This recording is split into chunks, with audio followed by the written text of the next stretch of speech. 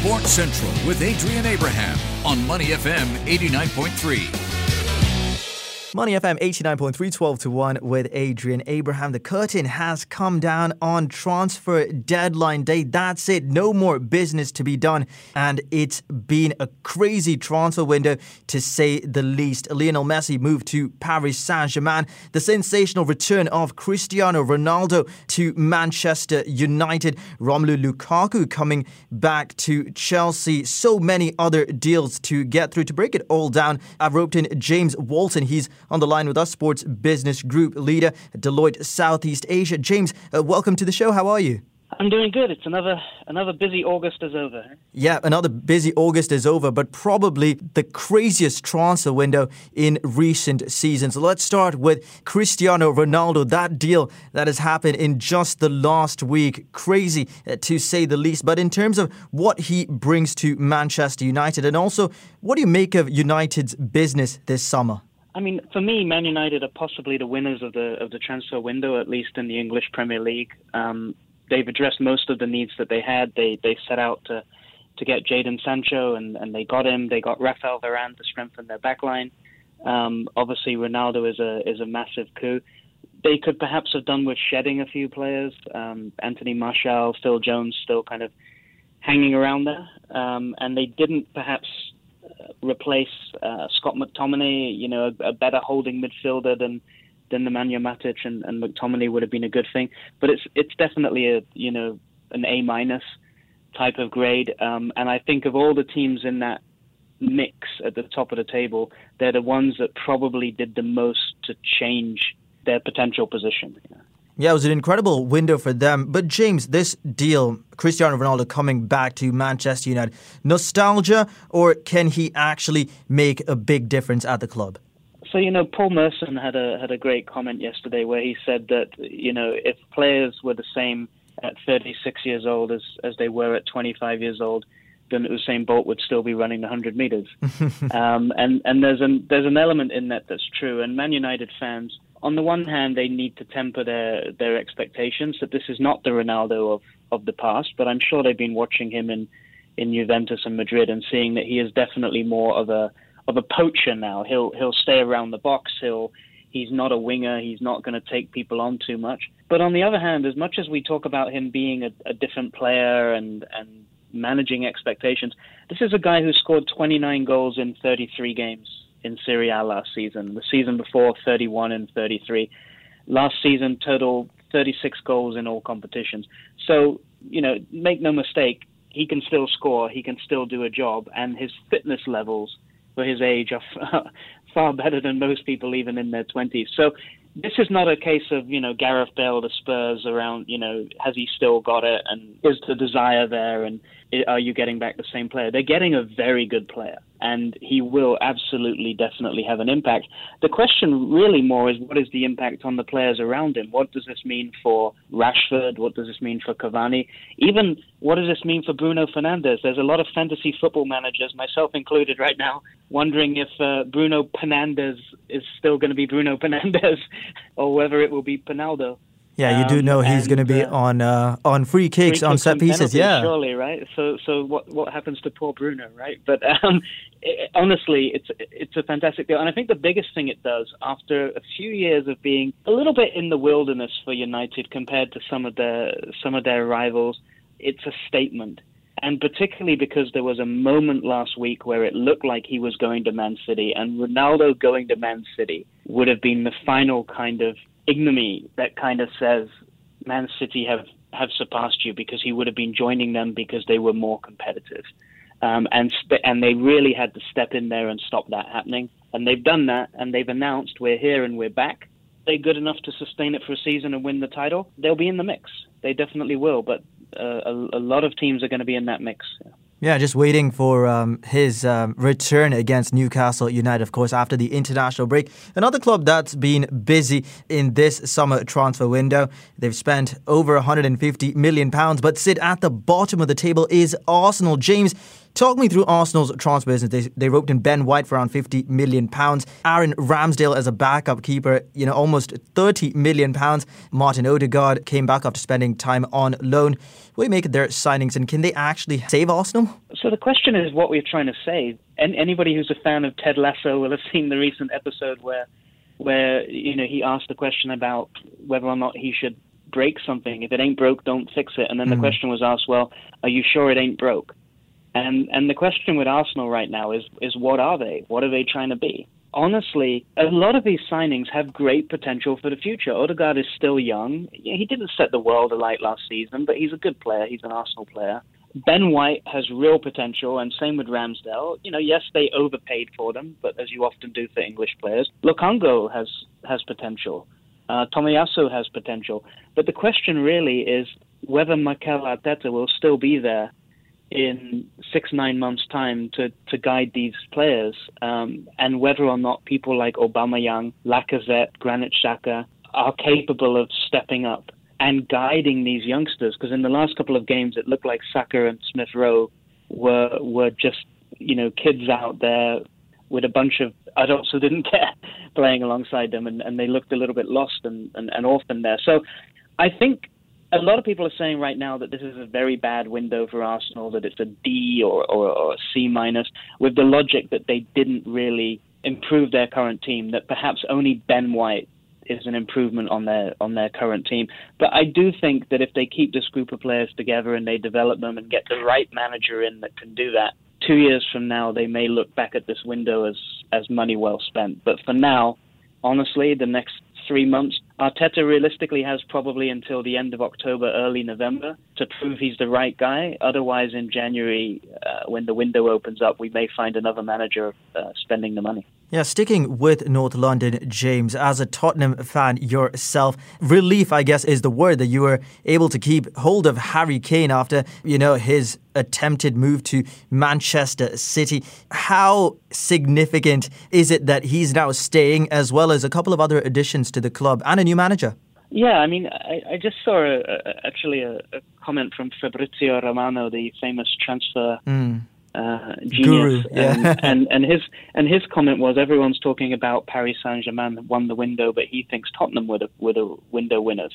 Now, you can take that with a pinch of salt, but his logic for that was they've signed some very good young players, similar to Arsenal, in that the question is whether or not those players are ready immediately to step in and change the team. People like Golini is effectively a replacement for Lloris from next season. Bryan Gil replacing Lamela, again, it's one for the future, but is he ready to step into that team? They may have upgraded at right back with Emerson Royal and Serge Aurier leaving the club, possibly. Romero looks like the one that can really do a job right now. I expect him to come in for Sanchez sooner rather than later. But it's quite similar to Arsenal in that it's a window for the future, and we don't really know yet how that is going to play out. But definitely the coup for them was Kane staying and Son signing a new long-term contract. And I think if you had offered this together with clearing a lot of the deadwood that was at the club, the Danny Rose and Moussa Sissoko and Serge Aurier and people like that, I think if you'd offered that at the start of the window, I think most Spurs fans would have taken this, although they would have still wanted the perennial wish, which is a backup striker for when Harry Kane's ankles fail him around January or February every season. A very happy Tottenham fan. Perfect start to the season as well. 3 wins out of 3. We're in conversation with James Walton, Sports Business Group Leader, Deloitte Southeast Asia. James, just a few more clubs to get through in England. Chelsea, the return of Romelu Lukaku for £97.5 million or thereabouts. And also the loan signing of Saul Niguez. First of all, Lukaku is a much different player now from when he left Chelsea. When Chelsea brought him back, everyone was wondering whether Timo Werner will be sold. But how can he help Chelsea go to the next level? They're only Champions League winners. How can they move ahead? As much as Champions League is the ultimate trophy, at the end of the day, it's still a cup. And we talk about cup teams and league teams. I think the thing for Chelsea last season, from when Thomas Tuchel joined, they were the second best team in the league besides Manchester City, and so the goal for them has to be challenging for that title. and then with Europe, what happens, right? But I think the big thing for Chelsea, they realistically they had three areas of the team that they would have wanted to strengthen. One was, of course, centre forward. Timo Werner, I think, scored more goals that were disallowed last season than were allowed. He's a winger and should be playing off the wing and yet was playing through the middle. So I think he'll have his day again. I agree that they shouldn't have sold him. Give him that opportunity to play off Lukaku. It might change things up. They needed a centre mid to improve upon Kovacevic and possibly Jorginho. Although it seems strange to say that about someone that just got named UEFA Player of the Year somehow. But, to get a bit more competition in there, Kante's not getting any younger, so now they've got Kante, Jorginho, Kovacevic, and Saul Niguez in there. And then the third thing they really needed is the one thing they didn't get. So similar to Man United, nearly a perfect window, but the thing they really wanted was a centre-back. Because it's funny, you look at their defence, as a unit they are very solid, they don't concede goals, which is partly because they play three at the back. And then they play two holding mids in front, which is, as solid as you can get. And you don't get through, Kante, Jorginho, and then the three centre-backs, which is usually Rudiger, Christensen, and Thiago or Cesar Azpilicueta. They've obviously let Zuma go, but they really wanted Koundé from Sevilla. Sevilla refused to do business. They refused to negotiate below the release price, and they've ended up without. And so you do look at this defense and say they work well as a unit, but as individuals, would you take any of those four centre-backs they've got ahead of Rafael Varane or Ruben Diaz or even John Stones or anyone like that? So I think that was the one missing piece of the jigsaw for them. But again, similar to Man United, they've done the business, they've put themselves in the mix, and if they stay fit and healthy and the players deliver, they will be there at the end of the season. And for me, I think if anyone's going to take down Man City, it will be them. Yeah, as James mentioned, they're almost the perfect transfer window, but still a very strong side. James, the final club I want to focus on is Manchester City. Well, when we're talking about England, £100 million spent for Jack Grealish. They didn't get Harry Kane. First of all, is he worth the £100 million? And when Phil Foden comes back into the side along with Kevin De Bruyne, will he still feature in as many games? Yeah, I mean, I think Manchester City are attempting to put out a team of 11 number 10s at some point this season, judging by the way that they're going. I mean, to your first question, is he worth £100 million?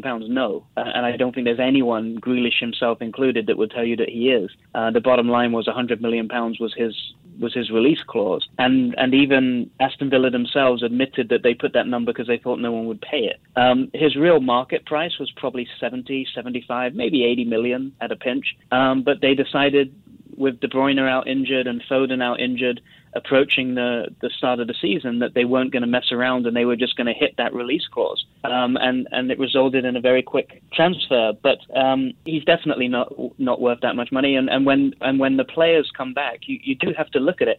Bernardo Silva apparently wasn't happy, but he hasn't left. Raheem Sterling apparently isn't happy, but hasn't left. You've still got Riyad Mahrez around there. You've got Torres, who at the moment is playing through the middle, Jesus on the bench. And then, as you said, De Bruyne, Foden coming back alongside Grealish. There's so many options there. And that's before you even talk about, your Gundogans, who are the players that are almost guaranteed to start. So someone will leave in January, most likely Bernardo Silva. They'll at some point, they'll look to cash in. But another case where the big need they really had, which, is really staring everyone in the face, is that they need a centre forward. They need an absolute goal scorer. And it sounds funny to say it when they've just scored 10 goals in their last two games, but it was only Norwich and it was only Arsenal, if I can say that. And there are bigger challenges ahead, and the ability to change things up, change formations, and take the chances that those midfielders all create is something they're lacking. They also possibly need sooner or later to work out what the long-term plan is to replace Fernandinho, who is still ticking along in that midfield but can't go on forever. But I still think they will be out there looking around in January for a potential striker option. And realistically, they are the ones who are possibly looking at Haaland next summer, Lewandowski even maybe on the market next summer, and they may come back for Harry Kane. I don't think the Manchester City striker saga is finished. Yeah, their squad depth is scary, to say the least. Elsewhere, James, I guess the real winners of the transfer window were Paris Saint-Germain. Lionel Messi making all the headlines, but they also managed to sign Sergio Ramos, Jorginho Wijnaldum, Achraf Hakimi, Gianluigi Donnarumma, also Nuno Mendes from Sporting Lisbon. And in all that, they spent less than, £70 million in total. First of all, let's look at Lionel Messi. No one would have expected him to leave Barcelona, first up.